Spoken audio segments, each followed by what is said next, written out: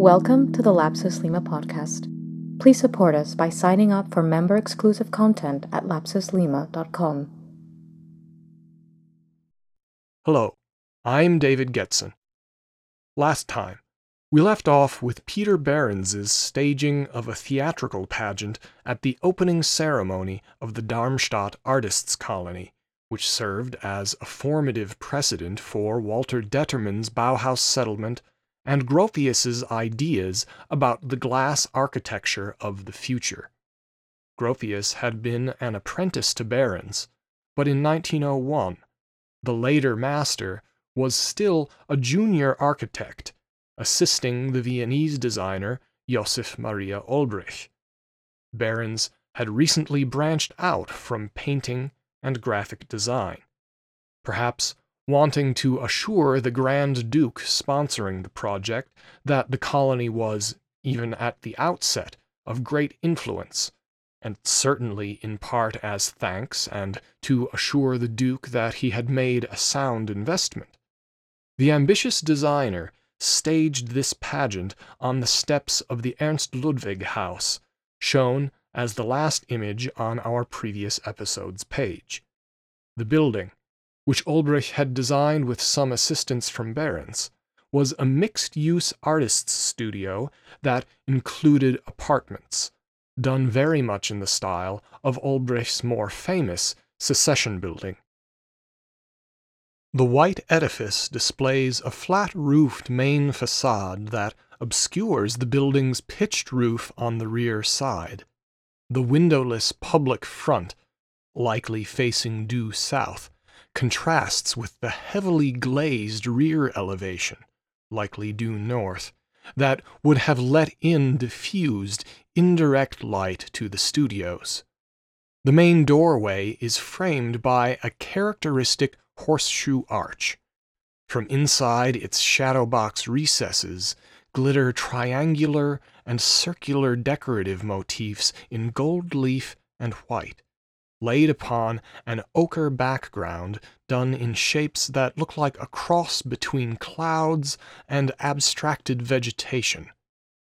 Flanking the entry, a short distance in front of the spring points of the arch, stand two 6-meter-tall statues, a man and a woman, who gaze at each other across the broad span of the steps.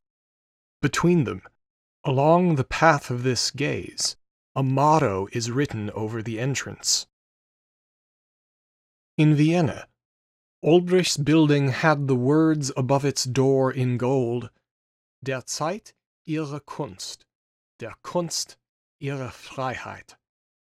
To every age its art, to every art its freedom, with Ver Sacrum, Latin for sacred spring, to the left of the entry.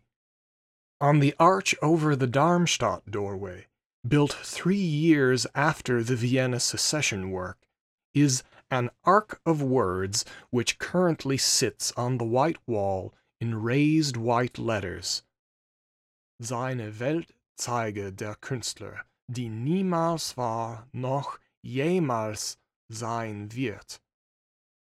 The artist indicates his world that never was and always is yet to be. A phrase composed by playwright Hermann Bahr.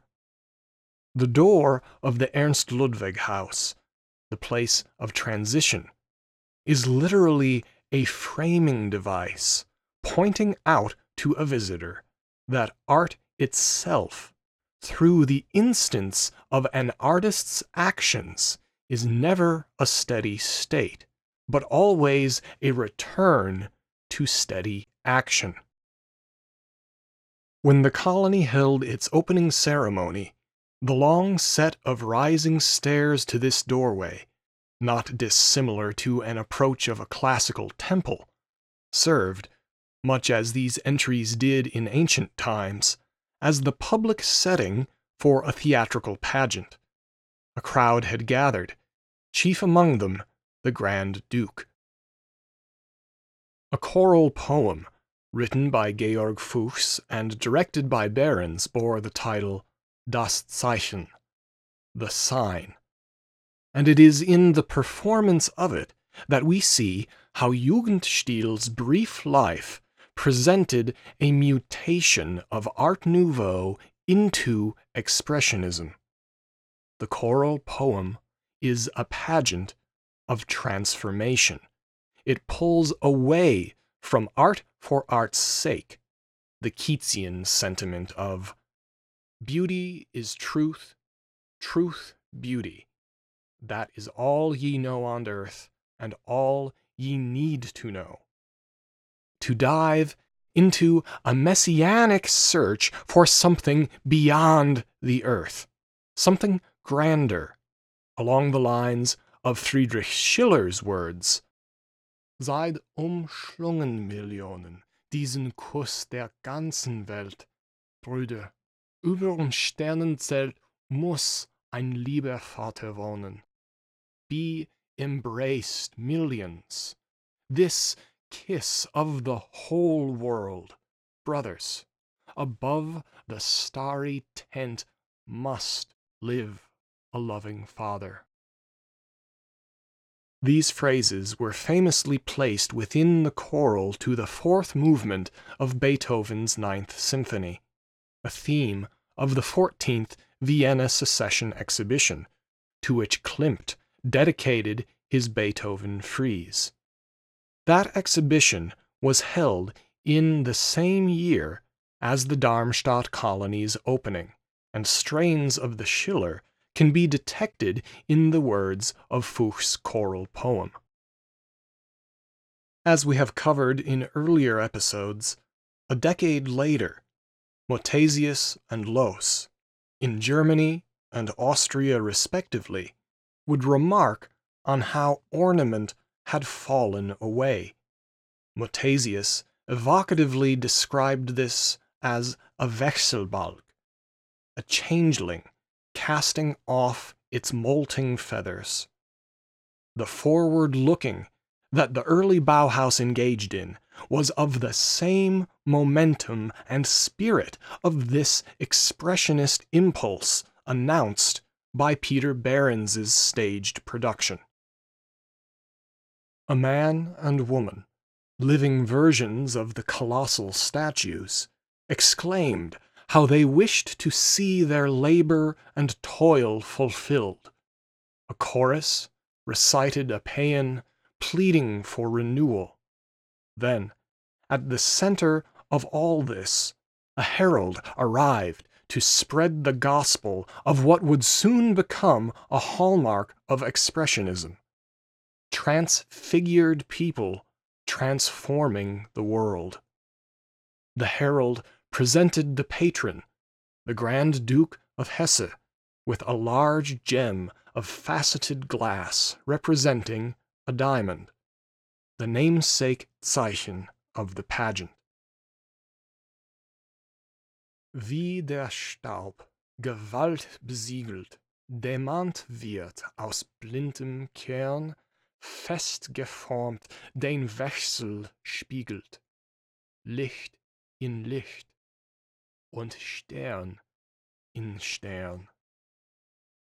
As the dust, sealed by force, becomes diamond from blind core, the hard-formed metamorphosis mirrors light in light, star in star. The diamond crystal was proclaimed to be the symbol of new life, recursively reflecting energy to form a new age of young souls. Of course, what rises also falls. Then shall the dust return to the earth as it was, and the spirit shall return unto the power who gave it. Life and creation versus death and destruction is a play at various scales between the poles of entropy and organization.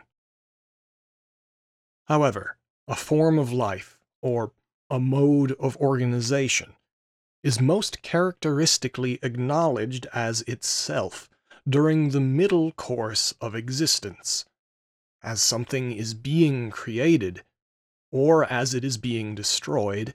It would become more difficult to recognize what that thing is, or to describe it as such. The joy at the end of the performance is that the time of creation is nigh. The ensemble announces in unison that the gleaming of the diamond symbol has proclaimed it. So what was it time for? The herald who bore the jewel had urged the chorus and the audience not to kneel, but to embrace each other and become like gods. Why do you kneel? Arise, create, and clasp. Whomever knows of this shall never tremble. You should grasp, you should give the motion, measure, and gestalt. But what measures are these? What form and motion should be created? No one knew, nor did the play pretend to know it either. Though Behrens had very strong feelings already about curved versus straight lines, the pageant advanced no formal ideology. And as this was all taking place, the words above the door that led into the artist's studio read, "His world, that never was, and always is yet to be." As Detterman's Bauhaus settlement plan picked up on the diamond forms and geometry, this symbolism and sentiment of transformation and continual development was, to an extent, also adopted. Even the ritual of pageant performed for a patron was repeated. Wolfgang Pent writes that, at the topping out party of the Sommerfeld House held in December 1920, Adolf Meyer arranged for a ceremony involving a procession and choral chanting. Again, as with Behrens, the junior architect was in charge of ceremonials. Stepping beyond how the man and woman characters of the Darmstadt ceremony represented opposites after a common resolution, the Bauhaus pageant used choral intonation of opposites to illustrate the fact of a new space. A series of two-part phrases of opposites were chanted: ground and man next to wife and spirit, body and movement versus stillness and mass, space and ground plan next to elevation. These were all generative pairings of opposites, and the chant of each pair, as the bonfire glowed in the night, and the ceremonial garland was hoisted by Bauhaus students dressed in traditional Carpenters' Guild uniforms, was followed by repetition of a three-part refrain: ring, circle, garland. Ring, circle, garland. Bau und Geist. Ring, Kreis, Kranz. Ludwig Berger, an author and friend of architect Bruno Taut, was present and murmured in reaction, because being und Grundriss, Aufriss, Ring, Kreis, Kranz, being flows in three ways. Perhaps going beyond a gnomic pronouncement said in the dark, Herr Berger's observation does hold some important meaning for design. He may well have been referring to the Platonic ideas of being and becoming, so lovingly studied by Goethe. This pair interacts through the creative force within a demiurgic space of genius, the sphere of becoming. Mental concept as being, existing in past and present, combines with raw material in creative action, the synthetic sphere of becoming. What is being transformed then, and therefore living?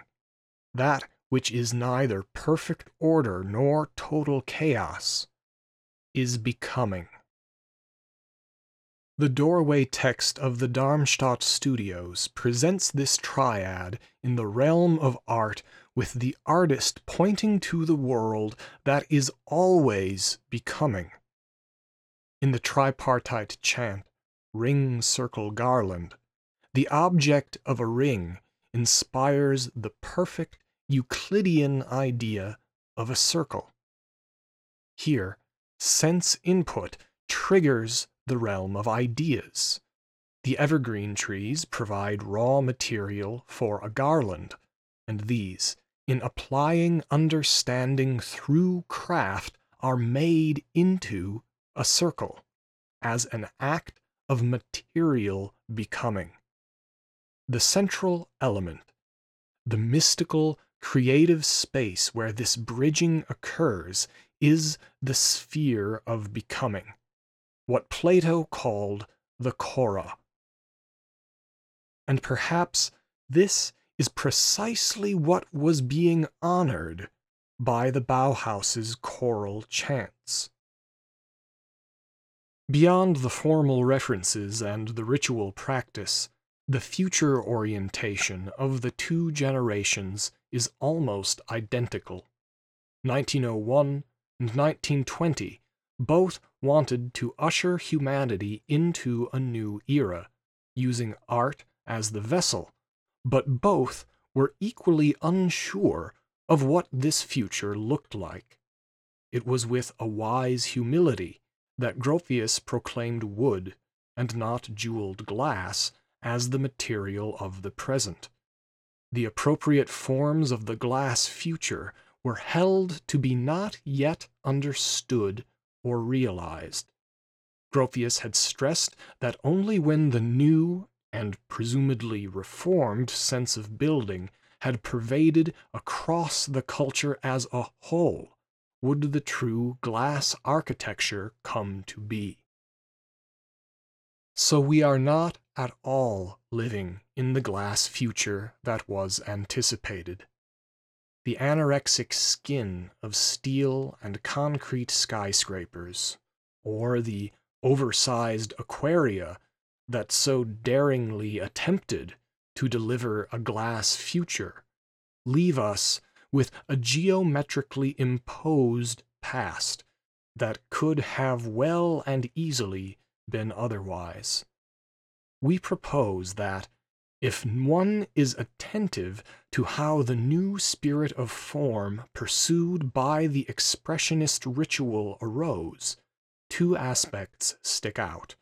First, the systems thinking inherent in a cybernetic approach to design, exemplified by how a diamond is cut, and second, the almost communal celebration of solid faith in the pursuit of future forms, while being concurrently aware that they're unknown.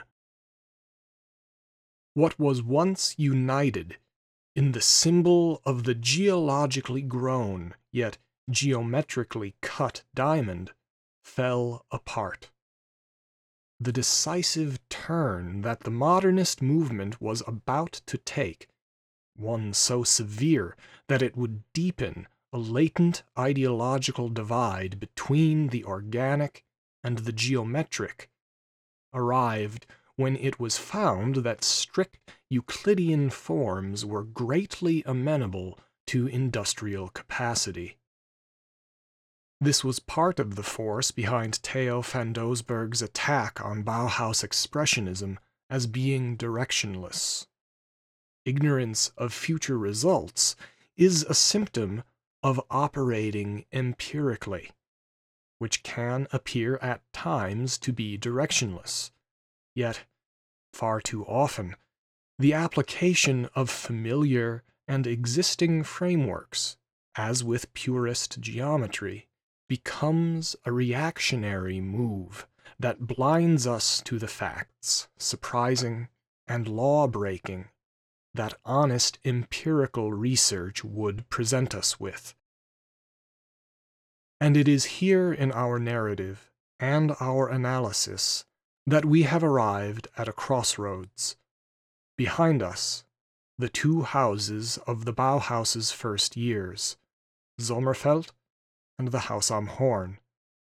By the early 1920s, Expressionism had survived the strain of war, but it had also become solipsistic, as it was besieged on every front by De Stijl, Dada, and Constructivism, all of which sent ambassadors to Weimar, each wishing to convert the new institution to its own ideas of what the future should be. Meanwhile, across the Atlantic, the publicly shamed Frank Lloyd Wright, who had so powerfully inspired many of the European moderns, was struggling to keep a roof over his head. By 1924, Louis Sullivan, the man with whom we began this podcast, was, after launching Wright's career and arguably igniting the modernist movement, renting an attic in Chicago and drinking himself to death amidst the biggest construction boom since the Great Fire of 1871. But this did not happen before he had published a prophetic final work of staggering beauty and depth that is still being treated with the slightness of a coffee table book, while the sad fact being that Sullivan's last essay is still ahead of its time.